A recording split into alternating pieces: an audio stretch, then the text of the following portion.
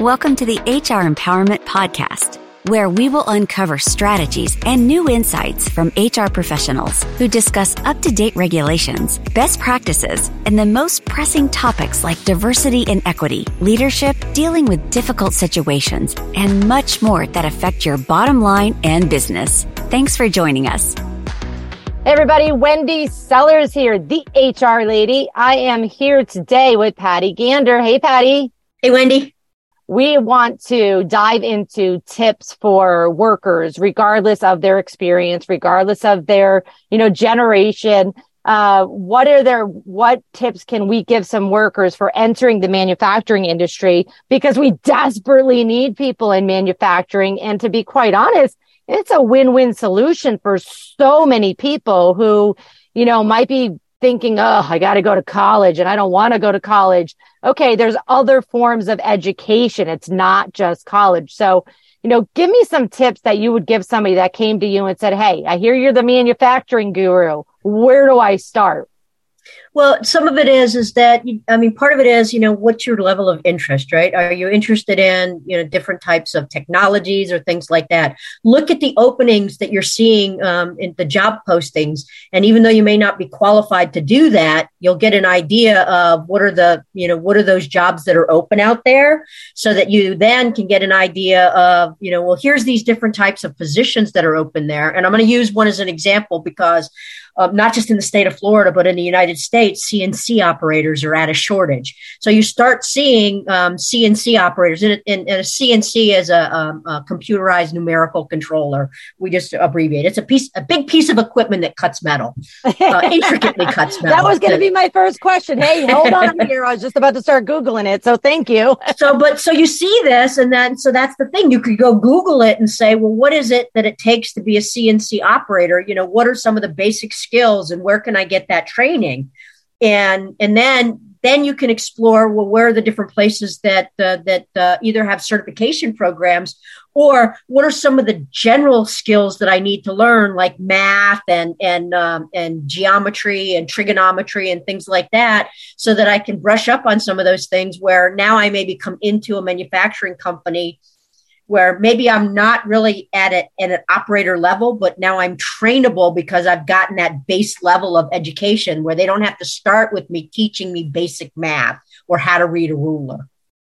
Other areas like welding. Welding we have a shortage of welders worldwide, nationwide, state of Florida. There are places that do welding certification programs. And as you mentioned in one of the previous segments, career sources, in the state of Florida, we call them career source, but whatever your unemployment organization is in your state, usually they have monies allocated to send you to certification programs. So you can go there and say, I'm interested in welding. Where can I go get this? And how much money will you pay for me to do that? I'm interested in being a CNC operator.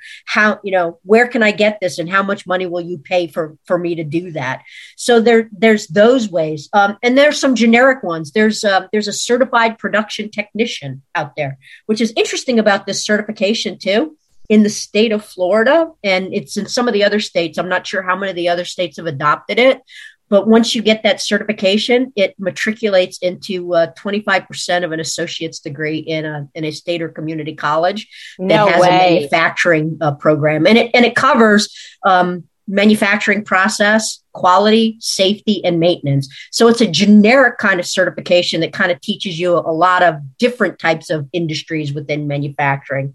So you can go and you can probably, and we're not guaranteeing this, but you could probably get either the company or your unemployment office to help you pay for this or pay for it fully to get the certified production technician, which covers the basics of almost every manufacturing industry. So now you're going in there going, yep, I may not know what widget I'm using or what I'm making here yet, but I understand the terminology, and safety is a huge one.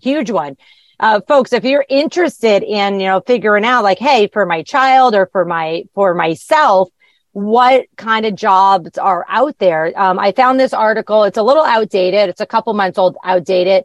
It was from Indeed in April of 2022. And you can just Google 21 high paying manufacturing jobs, Indeed. And they've outlined all of the jobs. And the first one Zero experience required is a forklift operator, $38,700. So almost $40,000. That's not including overtime. That's not including benefits. That's not including the licenses that you're going to possibly get out of that organization, because they're going to say, okay, you're a great forklift operator. Let's see what else you can do. Second one, a laser operator, $43,000. Third one, metal fabricator, $44,000. A packer, which is basically in every manufacturing industry, including the Walmarts and the Amazons, a packer, national average salary. And this is probably, well, it says salary, and I don't think they would really be salary. So they're probably just using basic terminology. Is $50,000. It's like, you've got to be kidding me. And it goes on and on for, carpenter, electromechanical technician. That's a mouthful. Assemblers, $67,000. Like, this is some awesome pay for having almost no experience. Many of them require zero experience. And all I know from my manufacturing clients, all I know is they want to do everything they can to keep those employees. So they're going to keep giving them certifications and licenses and raises as long as you stay there and keep producing for the organization.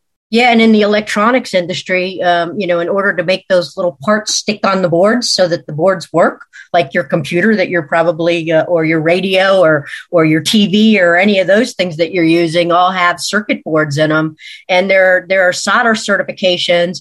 And I mean, just solderers are making $25, $30 an hour. And it's a 1 week certification program, 1 week to learn how to do it. And you can make $20, $25, $30 an hour doing it. And for those HR folks that are listening today, which is a great deal of our audience, guess what? Manufacturers need HR too. So there is a job for everybody. Okay, wrapping up this section here, we have one more segment that I want to talk about. And now, so we gave some tips for workers. I want to talk about in a minute tips for employers looking to attract and retain employees in the manufacturing industry. We'll see you in a minute. Thank you for joining the HR Empowerment Podcast, brought to you by Aurora Training Advantage. We hope you've gained new insight and strategies to navigate the HR profession.